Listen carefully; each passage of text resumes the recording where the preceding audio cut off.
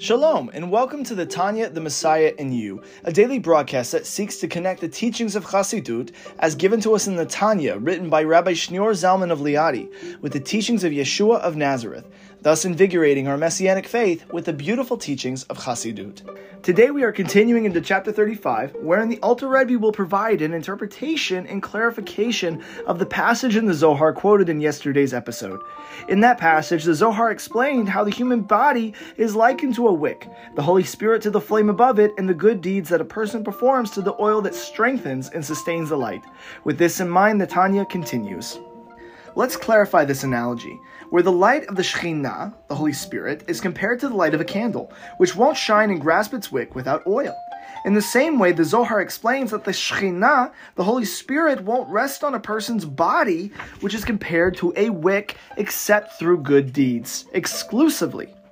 The implication here is that the soul alone, despite the fact that it is a piece of God above, does not suffice to provide oil for the wick, to cause the Shekhinah, or the Holy Spirit, to rest on the body. In other words, the body is only capable of acting as a wick, but it can't sustain itself. It is entirely incapable of serving as its own oil. Rather, as shall be explained, only ma'asim tovim, or good deeds, the fulfillment of practical commandments, are sufficient to strengthen and sustain the light of God's presence upon oneself. If a person were to rely on the reality that his neshama, his personal soul, is a piece of God above, and therefore should be capable of strengthening and sustaining God's presence upon him by nature of his soul's source, then he will soon come to realize that his neshama, his personal soul, has a deficiency as fuel that subsequently prevents the Shekhinah, the Holy Spirit, from resting upon him for any significant period of time, much like a flame that goes out too quickly without the proper fuel. However, if the personal soul is from God and is a part of God, why isn't the soul capable of maintaining the Holy Spirit upon it? The Alter Rebbe continues. The answer will be clarified and explained for any intelligent person. Now, a person's soul, his neshama, even if that person is a complete tzaddik, a righteous person, worshiping God with reverence and pleasurable love, as it says in Song of Solomon 7:7, nevertheless, that soul still does not lose its separate identity completely, which would enable it to be extinguished or nullified and literally absorbed into God's light, and to merge completely with God in absolute unity. Rather, the soul retains its separate identity as one who is reverent of God and a lover of Him, but not one with Him. But this is not the case with the mitzvot, the commandments, and good deeds, which are the will of God Himself. Even in the case of a tzaddik, a completely righteous person who has slayed his evil inclination and nullified his own will to the extent of becoming a chariot of the divine presence, and who has perfected yirah, reverential fear, which guards him from sin, and the highest form of selfless love, called here ahava b'ta'anugim, which compels the tzaddik to obey the commandments with genuine sincerity, even someone of this high spiritual caliber is incapable of utilizing their individual soul as the oil for the light of the Shekhinah, the Holy Spirit, because, as the Alter Rebbe states, the soul still does not lose its separate identity entirely. It can't be completely nullified and absorbed in unity with God. The soul has an identity crisis. Though the righteous person's individual soul desires and even maintains the internal conditions to be nullified and absorbed into unity with God, it prevents itself from doing so at 100% because of the soul's self-awareness that it is a unique and distinct creation of God and exists as a separate entity, albeit a divine entity in the image and likeness of God. This reality is proven by the statement, I fear God and I love God, showing that there is not a complete self-nullification, but that the soul remains as a distinct I, separate in nature from God. However, though this is true of the neshama, the same cannot be said of the commandments, the mitzvot, as these are the direct manifestation of God's will, completely unified with Him. Therefore, because the commandments of the Torah and good deeds are completely one with Him without distinction, this remains the only sufficient fuel due to its undiluted nature. Why? Because the Shekhinah, or the Holy Spirit, cannot be present if another identity is blocking the way.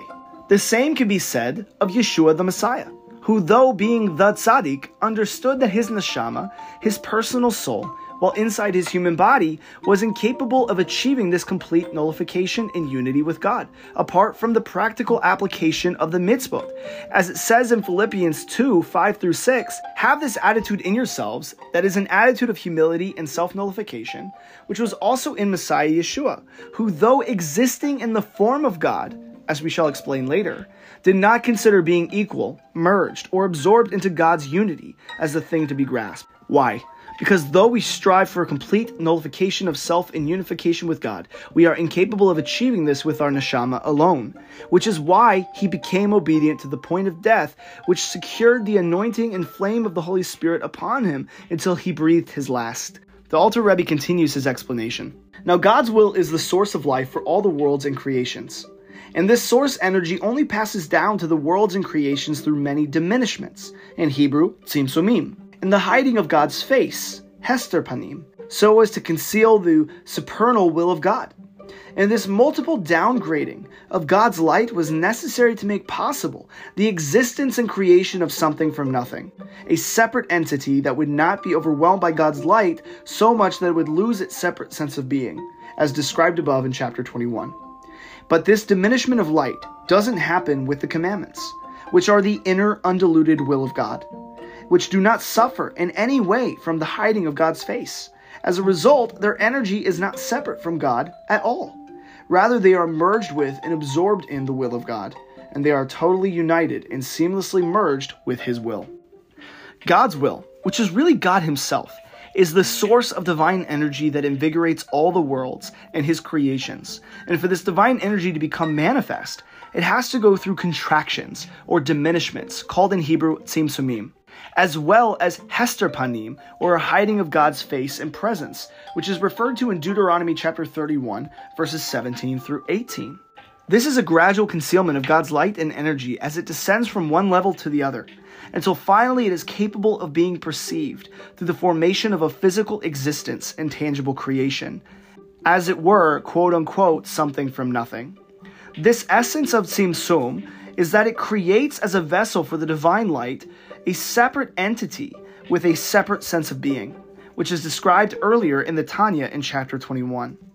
This is actually the process by which Yeshua came to the world. As it says in John 1:9 and 14, the true light, that is the light of the supernal will of God, the Or Ein Sof, coming into the world, gives light, that is the revelation of God's will, to every man.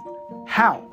It says in verse 14, the word of God, that is what the Alter Rebbe states in chapter 21 of the Tanya, is totally united and one with God. His speech became flesh and tabernacled among us through the process of contractions known as tzimtzumim, until the Or Ein Sof, or the infinite light of God, was capable of manifesting in the physical form of flesh, a vessel for the divine light that exists as a separate entity with a separate sense of being. This is the concept of a divine Messiah within Judaism. The Alter Rebbe continues by saying that though creation, which includes human souls, requires a diminishment of light to exist and to endure, this is not so for the mitzvot, or the commandments, which are the inner essence of God's will, and they lack any concealment of God's face. It is the revealed aspect of God's will, which is why it does not separate from the divine energy of God at all. Rather, the commandments, or the mitzvot, are entirely one with God, which means if we desire unity with God and the divine presence of the Holy Spirit upon us like a flame upon a wick, we require the undiluted oil of the commandments and good deeds. For these are in essence a tangible expression of God's will in our world. We may not be able to achieve 100% nullification of self and attain to complete unification with God using our own neshama. So we cling to that which is completely unified with God, the mitzvot. The Tanya goes on to explain why this is effective. Now, the meaning of the Shekhinah resting on something is that godliness in the blessed infinite light is openly manifest in that thing, which means that the thing is absorbed in God's light and has completely lost its separate identity in the presence of that light, because it's only then that we can say that the reality of one God rests and is manifest in that thing. Since if the thing retains its identity, we have two and not one. But so long as the thing hasn't lost its identity completely in God, the light of one God, the Shekhinah, won't rest and be revealed there.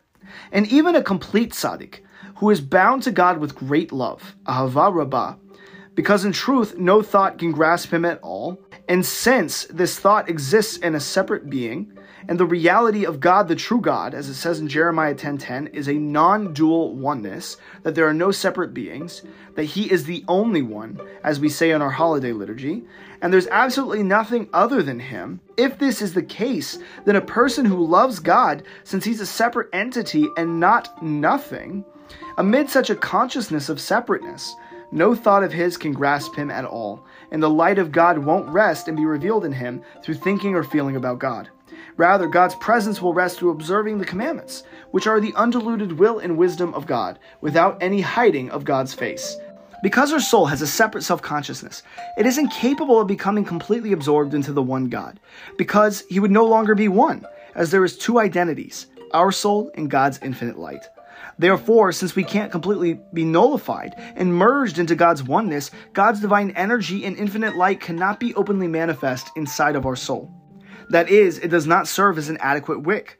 So the Holy Spirit, or the Shekhinah, is incapable of resting and being revealed within us on these conditions. Even a person who is a complete tzaddik, a tzaddik gamor, as it says here, like Yeshua, who is bound or glued to God with a great love, ahava rabbah, an experience of closeness to God in which you are genuinely feeling and enjoying his presence as something that is nearby. Even a tzaddik of this caliber, in his soul cannot be an adequate wick for the light of the one God, because not even he is capable of nullifying his own existence as a separate being. This would be like trying to prove you don't exist while looking in the mirror. The logic doesn't negate the reality. The fact that the person can love God proves he is a separate entity performing the action of love toward the one God. The person is not nothing, capable of being absorbed into God, but he is in fact something, with a soul and a mind that cannot truly grasp or contain God's light. The resting of the Holy Spirit, even upon a completely righteous individual, is only possible through the observance of the Torah's commandments, the literal manifestation of God's will and wisdom, which is a vessel and a vehicle without either contraction or concealment. The Tanya continues, "Now when a person is immersed in Torah study, then his soul, namely his divine soul, along with its two inner garments or expressions, the powers of speech and thought, are absorbed into the infinite light of God and merged with it seamlessly. And this is the meaning of the term resting of the Shekhinah on his divine soul. As our sages of blessed memory taught, that even if one person sits and is immersed in Torah, the Shekhinah is with him." That's from the Talmud in Brachos 6a. Torah study is in fact a mitzvah, but it's not entirely sufficient. Although the powers of speech and thought are able to draw down the Holy Spirit upon them through the mitzvah of Torah study, this does not affect the divine soul's garment of action, or the animal soul, or the physical body. Rather, it is the practical commandments that bring the Holy Spirit down to rest upon the third garment of your divine soul. Then the actions carried out by the godly soul perform a transformative kind of process upon one's animal soul and body. As we continue to read, "But in order to pull the light and glimmer of the Shekhinah, the Holy Spirit, upon your body and the animal soul too," the animal soul being the energizing soul, which actually interacts with your body, to do this you need to observe practical commandments, which are actually carried out using the body. Because then your body's actual energy invested in the mitzvah act is absorbed in God's light, in his will, and is merged with God's will seamlessly. And the soul power, which motivates the observance of the practical commandments, is the third garment of the divine soul, the garment of action. So by observing a practical commandment, you bring the Holy Spirit down upon this third garment as well. And then, when the divine soul's garment of action powers a practical commandment, the energizing animal soul from Klipat Noga, that is the white translucent husk or shell, wherein the light of God is intermingled with the shell itself, and whose spiritual potential is redeemable through constructive actions. This interacts directly with the body. But it is temporarily transformed from evil to good and is actually absorbed into holiness, like the divine soul itself. The Shekhinah rests on the animal soul because it is the one that caused the mitzvah deed and performed it. And without the animal soul, the divine soul would have not had an influence on the body at all. For your divine soul, your neshama, is purely spiritual, and the body is completely physical and material. And the intermediary between them is the energizing soul, which interacts with the blood found in a person's heart and the rest of his body. For the performance of a mitzvah forces the divine soul to partner with the energizing animal soul to access the body, whereby, via this kind of transformation, the Holy Spirit is capable of resting on even the animal soul as well. Continues, and even though the deep core of the animal soul found in your heart, that is its negative traits, still have not been absorbed into holiness, nevertheless, it's still possible for the Holy Spirit to rest on the animal soul and its powers, since they have been coerced into holy activity. And against their will, the powers of the animal soul voice their agreement, and they consent to and approve of mitzvah observance, as a result of a strengthening of the divine soul in the brain, which rules over the heart, as the Tanya talks about in chapter 12. And at the moment of the mitzvah, the deep core of the animal soul and its powers are in a state of exile and dormancy, as was explained in chapter 13. Therefore, the dormant deep core of the animal soul doesn't hold back the Holy Spirit from resting on your body at the moment of the mitzvah. Discussing some truly striking statements. If the presence of a separate identity within a person blocks his soul from being a suitable wick to the divine presence, then why doesn't the nature of the klipa of the animal soul, which conceals and opposes God's oneness, not block the resting of the Holy Spirit? The Tanya answers here. But overpowers the animal soul and forces it to act against its will via the godly soul, which allows for the Holy Spirit to manifest even on the animal soul, which normally would block and repel it. Instead, it is exiled into a state of passivity, and only its energizing power is utilized for the observance of the mitzvah, which also means that its deep essential nature remains virtually unchanged, though it is deeply affected due to the fact that the energizing power of the animal soul is one with the animal soul. It continues, what happens is, the specific power invested by the energizing animal soul in observing the commandment with a specific part of your body becomes literally absorbed into God's light and seamlessly merged with it. And as a result, it draws a glimmer of light upon the rest of the energizing soul as a whole, found throughout the body. The glimmer only reaches the rest of the animal soul and the body in a secondary, disengaged fashion, hovering outside the body from head to foot. This explains why the above citation from the Zohar that we quoted yesterday is careful to say that the Shekhinah, the Holy Spirit, rests upon his head, seeing that it hovers from outside the person. And similarly, over every 10, the Shekhinah rests, as it says in the Talmud in Sanhedrin 39a. The emphasis is also that the Shekhinah rests over them, rather than having just covered this very complex topic, namely the manifestation of God's presence.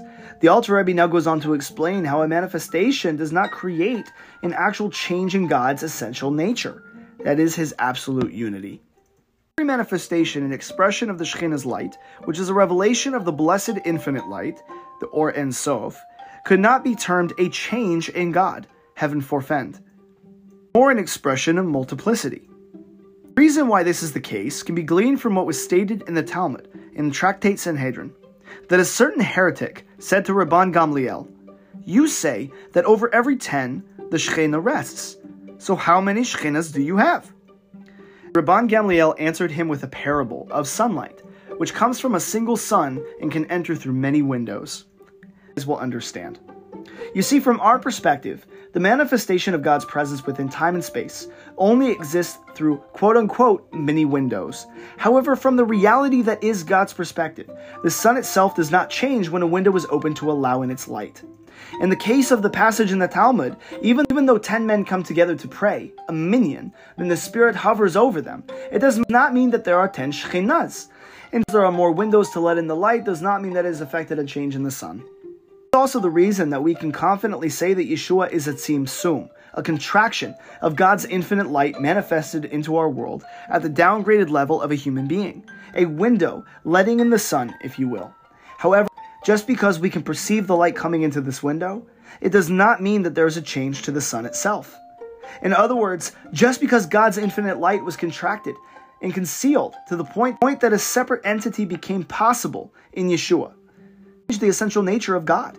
Yeshua is merely God's light concealed in a dwelling.